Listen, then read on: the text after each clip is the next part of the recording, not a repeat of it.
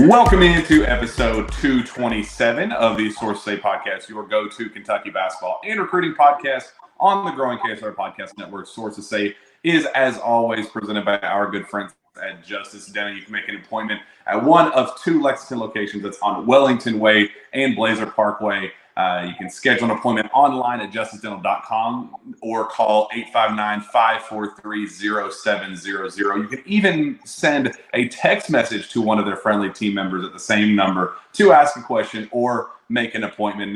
Now is a great time to schedule your dental cleaning. Dr. Thompson, Dr. Justice, and their team strive to provide you with good oral health in a comfortable environment. The Justice Dental team looks forward to seeing you soon. I am your host, Jack Pilgrim of Kentucky Sports Radio. Very happy to be joined once again by Sean Smith of Go Big Blue Country. Sean, how the heck are you?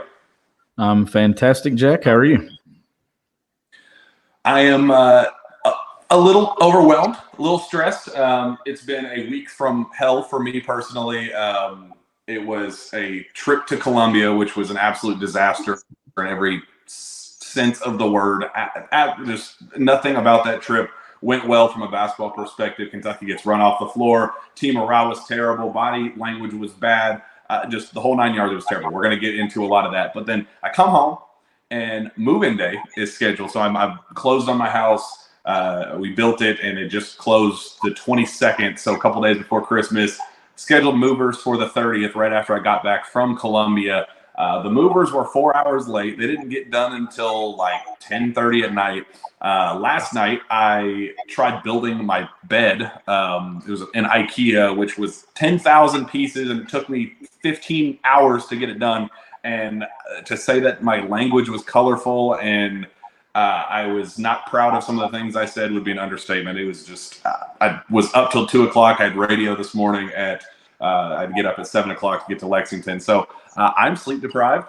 I'm ready to be done with this whole move-in process and just enjoy what is the rest of this college basketball season. But it's a little bit easier whenever you have a Kentucky basketball victory, especially over the Louisville Cardinals, no matter what the competition is, no matter how bad they are, Sean. I will never apologize for beating the hell out of Louisville. So that's at least the one little positive I have going on right now.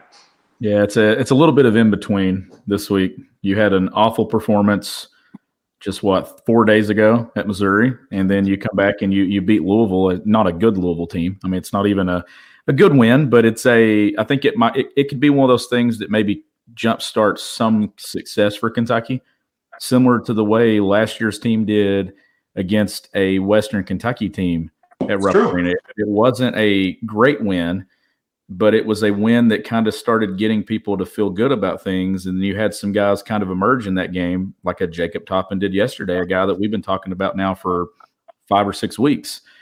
So I'm choosing to take some positives out of that, but the common denominator still remains the same to me. Until this team beats someone of substance, all those question marks are still there.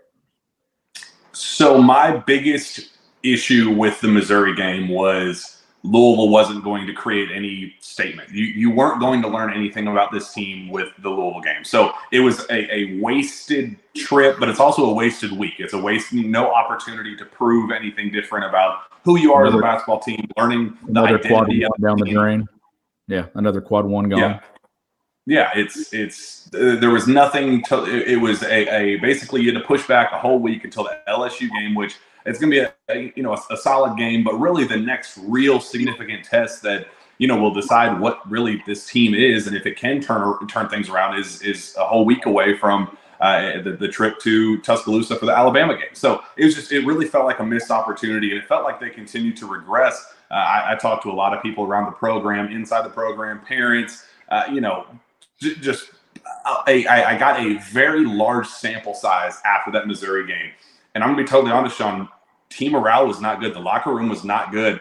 The locker room, as soon as the game ended, was full of, these guys don't want to win. Toughness is a very serious question. Will they ever be able to respond in that regard? Will they ever be tough? Are they nothing but, a bunch of soft kids that don't care about winning?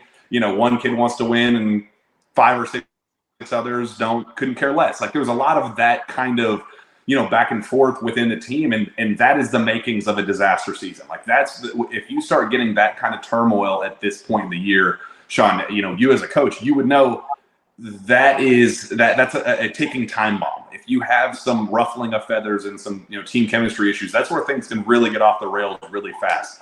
So I guess if you're looking for a positive going into this Louisville game and how there weren't any major takeaways going into it and how it was supposed to be just a waste of time, it's that I thought team morale was a complete 180. I thought they looked like they were having a good time. I thought ball movement was better. It looked like everybody was kind of sharing and wanting to be better teammates. And you could just clearly tell that chemistry was higher. Maybe it was the rivalry aspect. I'm not sure.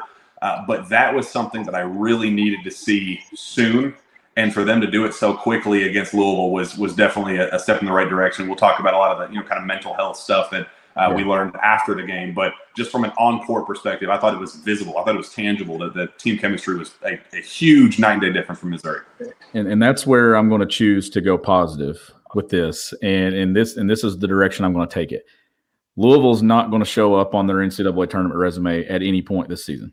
It's going to be so far buried down the list of wins that it's just not significant. But if it kickstarts something here over the next month or so, and they were able to kind of rebuild that team chemistry and kind of come together, and that's the best they'd look. That's the best some individual guys had looked since the season started.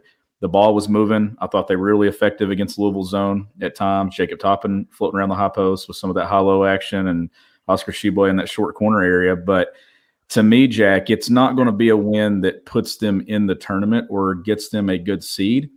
But let's say that it gets them going. You might be able to look back and say that winning against a bad Louisville team might be the biggest win of the year just because it kind of got them moving in the right direction.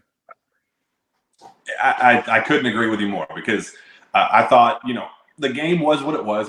They entered the game as a 22.5-point favorite. They won by 23. That's, it was chalk. It was exactly what we expected. They were who we thought they were. It's the worst assembled team in college basketball. I truly cannot believe that Kenny Payne, with all the basketball knowledge and experience and the connections that he has, was, capable of building a roster so bad. I thought that he would at least, know how to say, oh, hey, you probably need more than one single point guard, one single ball handler on the roster other than El Ellis, who is a shoot first, kind of ball dominant guy who the ball sticks quite a bit with him. That was one of the main comments Kenny Payne said after the game. I'd rather him have 15 points and 10 assists than 30 points and 2 assists. So, just from that perspective, it's terrible. They have 10,000 forwards and wings. None of them are very good, all very below average. They didn't get a home run out of their transfer portal. Recruiting, they still haven't. 2023 looks terrible for them as well. I'm just baffled at how terrible things are going for them. So I wasn't expecting to learn anything from a talent perspective, but like you said, I just really thought things looked up, especially Jacob Toppin. Like you said, this was a performance that he needed. This was somebody that admittedly he was unplayable. I mean, for much of this season, he was the center of all of the conversations regarding bad body language. We saw him on camera glaring at Coach Cal on the bench at Missouri. That's not acceptable. You cannot have, that type of, reaction. And it's not just the glare. It's a lot of the, body language, not cheering for your teammates. Just something was not right. And you could tell that something was not right. And he admitted that something was not right after the Louisville game. He talked, Sean, for my money, the most vulnerable I have ever heard a Kentucky basketball player. And I can't tell you how long. I mean, he was sitting there talking about how dark things were and how he was in a dark place and how he hit rock bottom without a bottom, that he was basically in this endless abyss of terrible sadness. And it was just like, holy hell, like you don't even think about from you think from a selfish perspective and he's just caring about himself. He just wants the numbers and the highlights and all those things. But when you think about it from that perspective of man, I really thought that this was going to be my breakthrough year. I was expecting, the player I thought I was in my head to shine on the court. And when you kind of look at it from that perspective, I can understand where that, dark place would come from. So for him to be that vulnerable and honest and just the communication, Coach Cal, how accountable he was after the game, saying, I just don't think I've connected well with this team. I don't think that I have understood how this team needs to be playing. And It just the dialogue after the game. Oscar Tshiebwe saying, I'm sick and tired of Cal being so negative and rude and mean all the time, and he's been super positive lately and uplifting us instead of the tough love approach and things like that. It's just like, what is this happen with this team? It's just the mental health side and the communication and those sorts of things. I mean, it truly felt like a breakthrough in a game that I didn't think that we'd have any major takeaways whatsoever. That's what I was about to say. You don't really expect to get those after a blowout win either, but that's what you got yesterday. Like, there was a lot of good that came from that victory, a lot of honesty, a lot of guys kind of self-reflecting, looking at themselves in the mirror, and John Calipari, he shouldered a lot of the blame for kind of how this thing is gone. And that's something that we've kind of looked at. And I thought it was a different press conference than the one at Missouri. I thought at Missouri, you could tell there was a lot of frustration. Like, I don't know who this basketball team is. This isn't my basket. Things like that. And then you come back 3 days later and you get right. You get a lot of guys, smiles returned. There was energy. There looked to be having fun playing the game of basketball. I thought that was a big change yesterday, and that's why I think the rivalry being placed where it was yesterday might be the best thing that ever happened to this team this season, because had that been anyone else, I don't know if we'd have got the fire and the energy that we got. But Jacob Toppin, I know, mentioned in the preseason that Louisville was the game that he was looking forward to the most. And yeah, maybe that's part of it. And I will add – change that mindset.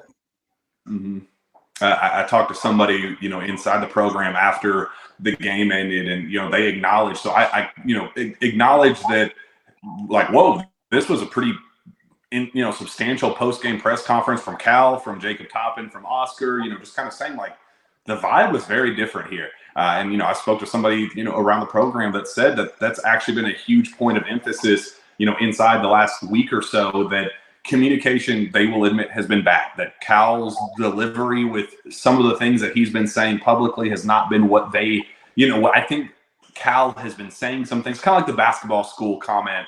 I was down there with Coach Cal in the Bahamas when he made that comment. I knew the point that he was trying to make. Cal told me afterward the point that he was trying to make with all of that. And he admitted, damn, I really did not mean for it to come out the way that it did, and I want to. But then it kind of turned into this just firestorm of nonsense that it didn't need to be. And you could just kind of tell it's like, damn, I regret the approach there. And I think that that's some of the things, the criticism is part of the tax on success phrase that Cal's been using about what it takes to be here, and how the criticism, that's kind of part of what being a Kentucky Wildcat is, and things like that. They admitted that maybe that approach hasn't been the right way. He hasn't been wording things the right way in that regard. So there's even an accountability inside the locker room right now that Cal is acknowledging, like, you know what, I'm even screwing up with how I'm approaching things. My connection with the players is not what it needs to be. Not everybody can have the tough love approach. You're soft, buck up, you're a this or that, or however you want to call it. Not all kids in this era respond to that type of coaching. Sometimes you gotta, coddle a little bit. Sometimes you gotta, kind of have the what do they call it, an Oreo, where it's like you have positive praise with criticism tucked inside, like kind of stuff like that. I think that's something that Cal is just kind of learning about, trying to adapt with today's era of kids. And this is just a different locker room. Some kids are dogs. Some kids are meant for that. Well, others aren't. So I appreciate that they're at least trying to learn with this. Yeah, and the crazy thing about that is I'm finding that out as a coach right now, that there's kids that crumble when you approach it a certain way. And you don't even – I'm talking about kids that are 14 years old that I don't even realize how sometimes the way my words or the things that I say kind of affect it. And I've had conversations with a couple of my kids on my team this week that felt like I was maybe being too hard on them at 14 years old. So it's fair. It is like, regardless of the age that you coach. I mean, if we're talking NBA and adults, I mean, mental health is a significant thing that has to be treated and paid attention to, not just on the player side, but coach's side, and expectations and things that, especially at a place like Kentucky, we know that every one of those guys in that locker room, they want to perform at the highest level. They're in Kentucky because they want to go beyond Kentucky. We know that John Calipari, I think at the root of it, Jack, I think that he wants to win national championships. I think that he wants to hang banners at Rupp Arena. He wants to get it right. He wants this team to be a team that can make a run at a final weekend. And sometimes I think that when you get caught up in all the frustration, your team's not playing well, you're a preseason top 5 team, you got the reigning National Player of the Year coming back, it's easy to lose yourself, not just as a coach, but as a team as well. And then you kind of just need something to kind of refocus you. And I feel like that maybe this week it was a wasted week, one that we didn't learn a lot, but maybe it wasn't wasted after all. Maybe after Wednesday night, the way it went down, having to come back home, you're looking at your arch rival right in the eye, a team that you know is not going to make you feel any better if you go out and beat them, especially when it comes to resume. But it felt like it was kind of sandwiched at the perfect time. Right before now a stretch with LSU and Alabama and Tennessee coming up, like there are some games that you're going to learn a lot about this team over the next 10 to 14 days. Like actual road games coming up against really good basketball teams that if you want to feel good about yourself, you go win some of these. Yeah, and wouldn't it be the thing that what this team was missing, the root of all of this team's issues and all the missed shots and all of the, terrible ball movement. And, I had a conversation with Steven, our producer. We were texting back and forth. He was, kind of doing a film breakdown of UCLA and saying that, the number of passes in 6 possessions are only 7 passes total. And, little individual tidbits like that, where when you really break things down, it almost becomes you can sense the pressure that this team is feeling by how they're playing. They're tight. They're thinking that they all have to do it themselves. And it's kind of this, I don't trust my guy to the left of me to make this shot or the guy to the right of me to make the shot. I got to go get this, not out of selfishness, but because this team is struggling so bad, somebody's got to step up and I got to be that guy. And without, when the easy path, the best example was Chris Livingston, had that opportunity. He had that floater, I think, against UCLA. He had the floater, or against Missouri. He had he got the ball from the left wing, drove to the free throw line. He either had a lob to Oscar Tshiebwe at the rim or a kick out to CJ Frederick, and nobody was within 18 miles of him for an easy look.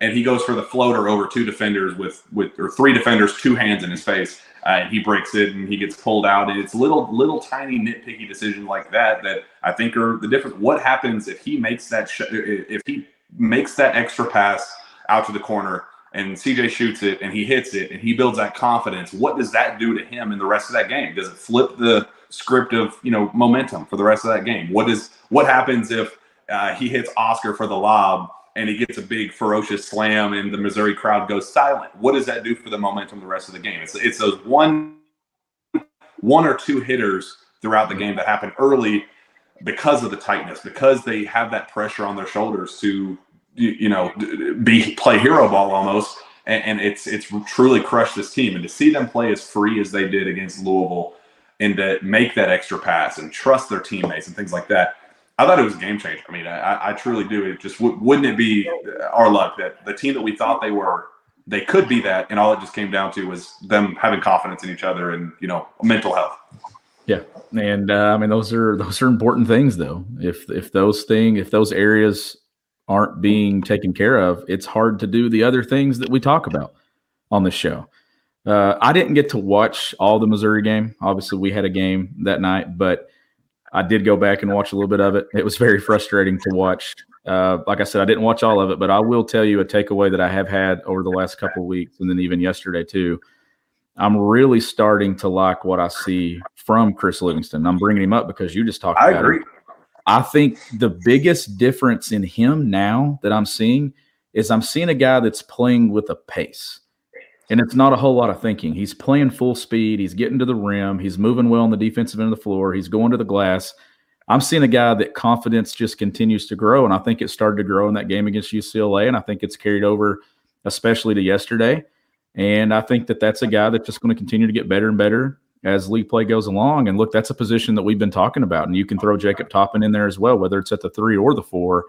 And I thought both of them played very well. yesterday. And I think that that's an encouraging thing moving forward as you welcome LSU to Rupp Arena tomorrow or Tuesday night.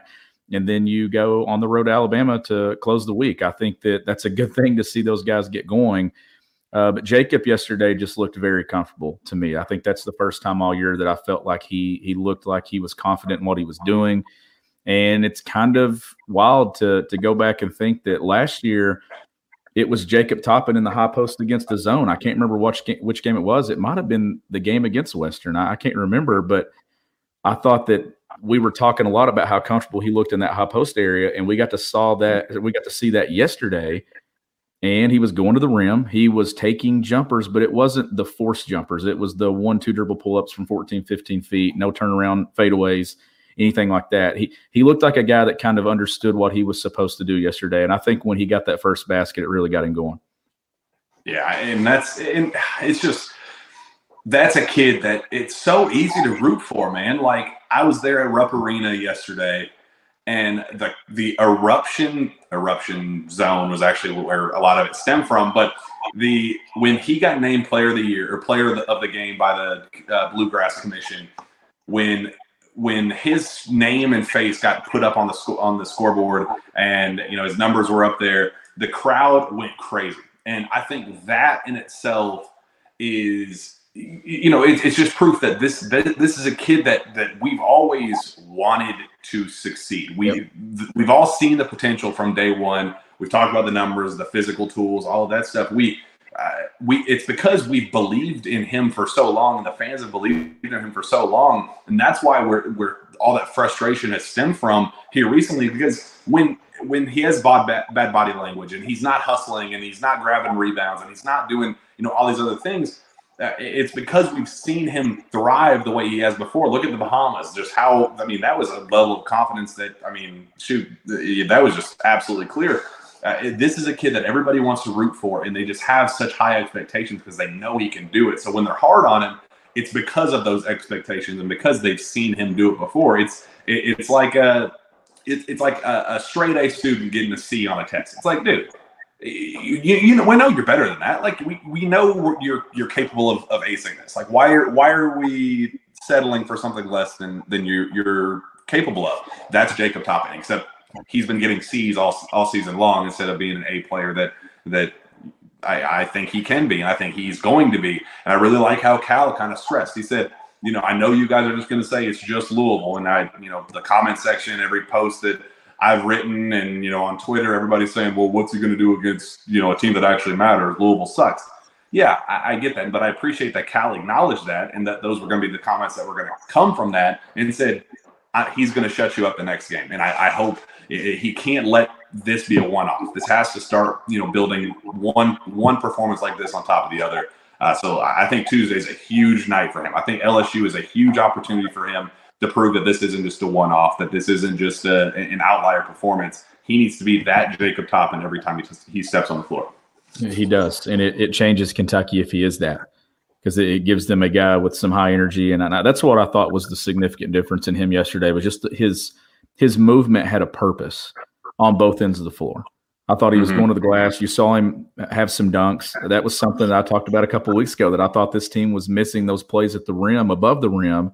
And that's the guy that when you're talking about above the rim, you think of Jacob Toppin, completing lobs and back dunks and cuts to the rim and things like that. So I thought that was encouraging to see. Now, look, this game coming up, it's a massive game, because it's one of those that if you drop it at home, those two road trips coming up the next 2 Saturdays are not easy. And you've already lost one on the road at Missouri. If you want to dig a hole in SEC play, you lose to LSU at Rupp Arena on Tuesday. And that's something that this team, to me, it's a must-win game. It's by far the biggest game of the season, given that they don't have anything on the resume, and you don't want to get out to an 0-2 start in league play with what's coming up Saturday and moving into next week. Like, this is a big one. Like, they have to get this win against LSU. I guess what are your keys to a win over LSU, and who needs to break through, or even, it doesn't have to be a breakthrough performance. It could be just a continued performance. I look at a guy like Antonio Reeves, and there's a lot of comments about him in the comment section right now about him. man, you got to get Antonio Reeves going. That's a guy that there's way too much talent there to be wasting away on the bench. It sucks. Everybody assumed that it was going to be CJ Frederick and Antonio Reeves as the kind of the 1-2 scoring punch on this team, at least from a shooting perspective. CJ is now out for a few weeks with a dislocated finger. I want to get your thoughts on that as well. But then Antonio just has not lived up to the billing in games that matter. And, Missouri was the latest example of that. He was just not making shots. UCLA, he wasn't making shots. He went 2 for 13 or whatever he did. He just hasn't been good enough. And I think that's we got a breakthrough performance for Jacob Toppin. He needs to continue. He doesn't need to score 24 every night, but he needs to kind of play with that level of pace and focus and intensity and those things. But Antonio is the next guy that I need to, really hit that mark. And I think LSU, the pace, they play with that same pace. And, I know Coach McMahon, former Murray State coach, they, play that brand of basketball, and it's a lot of fun. I think that this could be another opportunity that this could be one that Antonio Reeves gets going, and I think he really, really needs to. Well, with no CJ Frederick for a couple of weeks, you need to get Antonio Reeves going, especially as these games get tougher as you move throughout the next couple of weeks of league play. I expect Kentucky to see some zone at times, and I think Kentucky's going to have to shoot the ball well the next couple of weeks. I think that there's some really good basketball coaches on the other sideline coming up, and they're going to throw everything at Kentucky over the next couple of weeks, trying to limit Oscar Tshiebwe, trying to limit Cason Wallace and Xavier Wheeler getting 2 feet in the paint and making plays. They're going to see a lot of different things. I think you're going to see some zone. I think you're going to see teams kind of dare Kentucky to shoot the ball, and you need Antonio Reeves to make shots. And if he's not able to be on the floor, then that leaves Cason Wallace. It's a lot easier to guard when there's only one out there that can consistently make jump shots. Like, they need Antonio Reeves to get going, especially with CJ Frederick out. Like, I think that is a big thing to watch, not only on Tuesday, but over the course of the next couple of weeks as we move through January and as conference play really starts to pick up the next couple of weeks. I think that is a significant thing to pay attention to.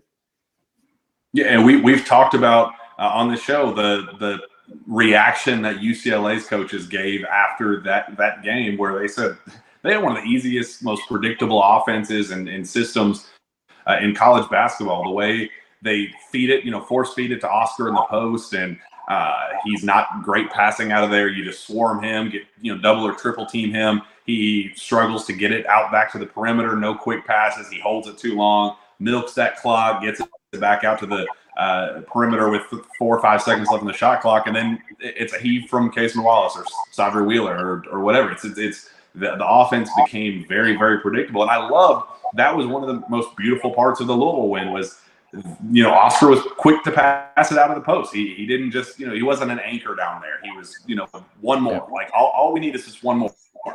That's a mentality that, I remember this offseason when I was at that Players First Fantasy Camp, we're talking to Cal, talking to, the players and coaches, and that was like a point of emphasis. He's, Cal was saying, that's something that we just really need to focus on this team. Don't play selfish basketball. One more. Get it to your open teammate, all that. So it's just funny how that's been one of the team's biggest struggles when that was a coaching point of emphasis at a stupid, fantasy camp at UK. So I appreciated that Oscar was kind of the focal point of that. He was quick to kick it out. Jacob Toppin, he'd get it in that high post, wide open in the middle of the zone, and then kick it right back out to the 3-point line if they collapsed on him for an open shot.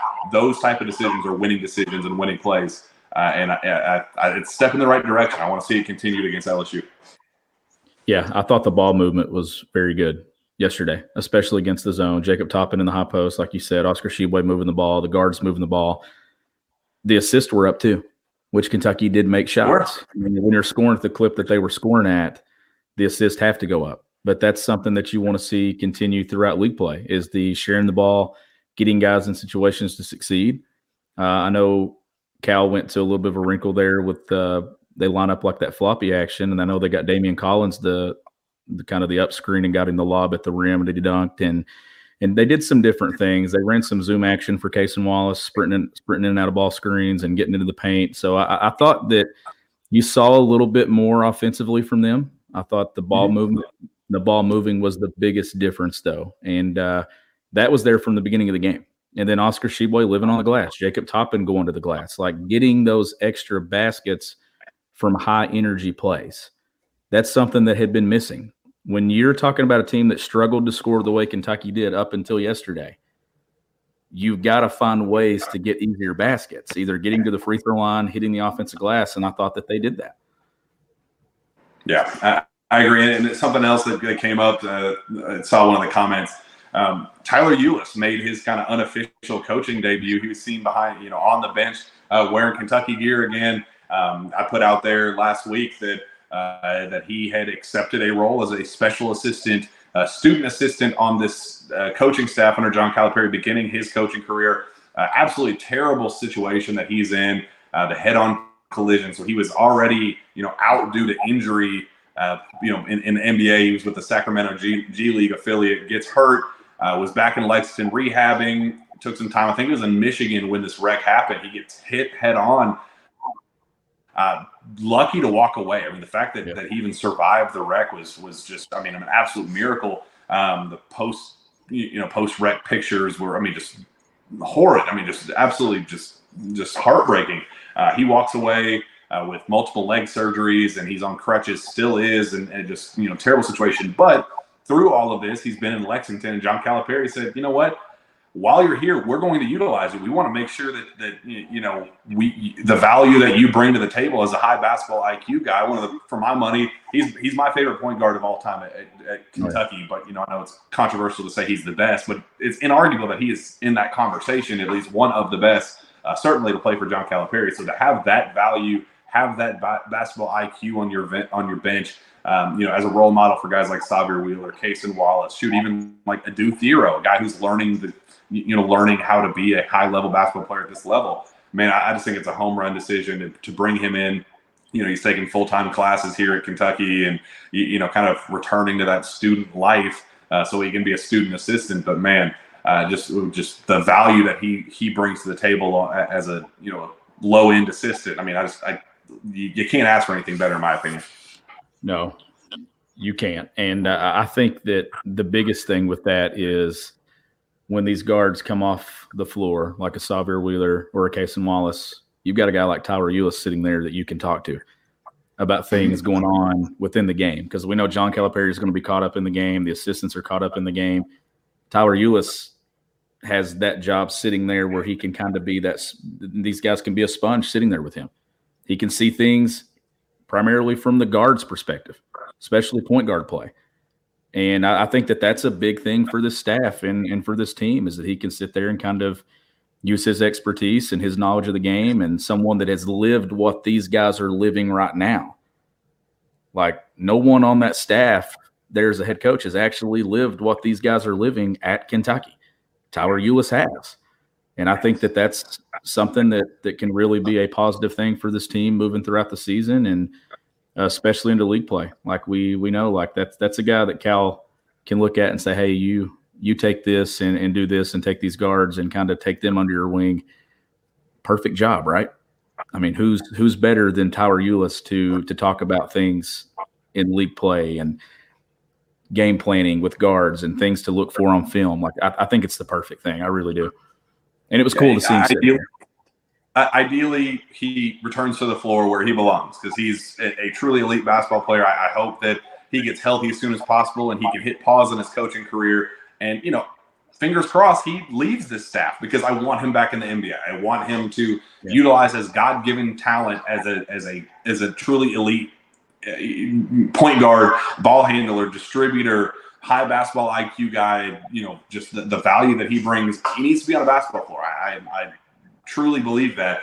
But if he's not going to be there, I want him on the Kentucky bench as long as he'll be there. And if he does return to playing, I want him to play his ass off and produce as much as he can and thrive as much as he can, and then return right back to that bench. I'm not a fan of the make a splash hire just for the sake of doing one, like Penny Hardaway filling out his assistants with random former players. And I get you kind of have to make some splashy things when you're kind of a new coach, or you're in a new program looking to make a statement and things like that. You don't need to do that, but I just don't see a scenario where he doesn't become an elite coach down the road. And I wouldn't mind at all years pass and he kind of works his way up the coaching totem pole and becomes a full-time assistant at some point. I don't want it to be immediate because he does have to kind of earn his badge a little bit and figure out the ropes of recruiting and what all that stuff entails. But man, I think for what he is right now is great. But I'm kind of hoping for down the road he becomes a full-time assistant at some point.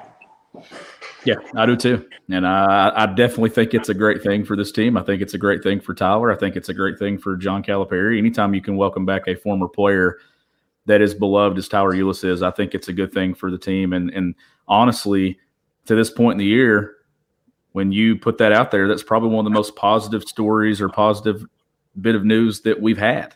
And it was welcomed with positivity from all sides. I think that's the good thing about it. It kind of felt like the perfect time, but it was definitely good seeing him sitting on that bench yesterday, and I think it's going to be a good thing for this team. Yeah, absolutely. I'm making sure there's no other questions. We're not going to have this one run super long. Try to keep it at 40-ish minutes. Somebody brought up Ugonna Onyenso and just whether he's going to be used or not, and just kind of what he brings to the table. I do think that's interesting. He played a couple minutes. Cal said after the Missouri game that Damian Collins was next man up, and he only played 3 minutes. I got to be honest, Sean, it really appears that Cal is in the process of cutting this rotation. I don't know if it's just because CJ is out and he's kind of forced to just say, all right, screw it, I'm going to throw out the rotation stuff we've seen. He's been trying out all these different combinations with different players and bizarre lineups at various times. It just really feels I had the numbers. I think 4 players had over 35 minutes. Only 6 players total had over 10 minutes, I think was the stat I wrote down after the game. It definitely feels like he is cutting his rotation down significantly. Maybe it's just to pass the time until CJ comes back. But usually we see Cal do this kind of midway through SEC play or maybe even like late SEC play, definitely in the tournament. But it is kind of interesting that the minute allocation was what it was against Louisville. Yeah, and we do see this from Cal. Like it's normal to see this rotation kind of get cut down, especially when league play starts. Usually late December, moving into January is when you really see him kind of key in on those 7 guys. And I think that CJ will be a part of that when he's healthy. But it's going to be something to pay attention to over the next couple of weeks, and not just the time that we're at in the season or the point we're at in the season, but the competition that Kentucky is going to be playing. Like these are going to be, in my opinion, I'm just going to put it out there how I see it. They have must-win basketball games the next 2 weeks. If this is a team that looks up and loses on the road at Alabama, on the road at Tennessee, let's say something happens against LSU Tuesday night, or let's say they get that one. Like this is still a team to me that's trying to put itself in the NCAA tournament. Because right now I don't think they're an NCAA tournament team. If the tournament started today, what resume do they have that puts them in the tournament? They have nothing on it. They have plenty of opportunities to get wins. But this feels like games that John Calipari is going to coach as must-win games, and I think he has to, because you do not want to let these opportunities slip away. You're not going to win them all, I don't think. But you got to go get one of those road wins, in my opinion. You can't win them all. You don't have to win them all. You can't lose them all. And if they do, if we're sitting here on January 14th and they've lost both those road games, what are we talking about? Probably what DJ Wagner is going to look like in a Kentucky jersey, and man, the idea we're talking about a bubble. We're talking about a bubble. We're talking about a bubble. We'd be talking about a bubble team moving into late January. Yeah, that's scary. It is scary. Like this can't be a 10-loss team, is what I'm saying. And I'm concerned that it very well could be a 10-loss team. Like I don't want this to be a 10-loss team. And I just think the schedule, the way it is, it could be a 10-loss team. I mean, you got Kansas this month, you got road trips to Alabama, road trip to Tennessee. Like I'm saying that I like what I saw yesterday, but until I see it against somebody that I consider a good basketball team. I mean, listen, Missouri embarrassed Kentucky. Alabama's not going to be any easier. Tennessee's not going to be any easier. But you have talent And I think that they can get this figured out, and I think they can get it right. And I think yesterday was a significant step in the right direction. But now it's about taking the next step, and that's beating LSU at Rupp Arena on Tuesday, and then taking that one into Tuscaloosa, and then moving throughout the league. Like, this is where it gets real. It sure does. It sure does. Let's start wrapping this thing up. Tuesday night, huge opportunity. LSU Tigers, a team that is outperformed pretty much all expectations going into the year. A team that had a complete turnover of coaching, of players. The fact that they have started out as hot as they have, very, very well coached. Interested to see your thoughts on how Kentucky performs against a team that, for my money, one of the most entertaining in the SEC, and I certainly think is going to be a very underrated game on Kentucky's schedule, one that I think is going to be a tough one. Yeah, I think it will be too. I've not got to watch a ton of LSU. I mean, it would be a quad 3 win if Kentucky gets it. LSU sitting at number 76 in the net, but obviously with that being at Rupp Arena, that's what makes it a quad 3. If this were a road game, it'd be significantly different when it comes to number-wise. But it's a team that I think, given what Kentucky's been this year, is going to come into Rupp Arena with some confidence, thinking that they can pull off an upset and beat Kentucky. And that's where I think Kentucky's got to be locked in from the start. This would be, in my opinion, a good win to kind of get them going into these tough road games and coming up in league play. And then you're talking about this schedule, like LSU's the start of it, but then you got a comfortable home game next week against South Carolina. So you got to get these two at Rupp Arena. You can't lose one of the next two home games, in my opinion. I think you got to get LSU on Tuesday. You got to get South Carolina next week, and then I think you got to win one of those two road games. And if Kentucky does that in the next 4, I think you start to feel better about where they are. But it starts Tuesday. Yeah, it very much reminds me of that stretch. Like you said, the WKU start where the win was what it was. It's not like, it was just a feel-good win, nice little step in the right direction. Then you got UNC, then you got Kansas. Those, it was just a build-up, and it just really kind of turned into, a really, positive stretch where Kentucky started playing its best basketball of the year, and that's really what you're hoping for. And just a huge opportunity.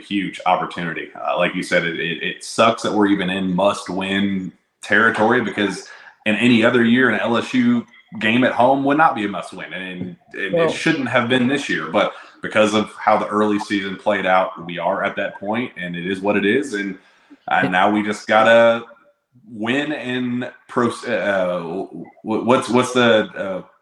win and proceed? What's the succeed and proceed or whatever? Whatever it was, yeah.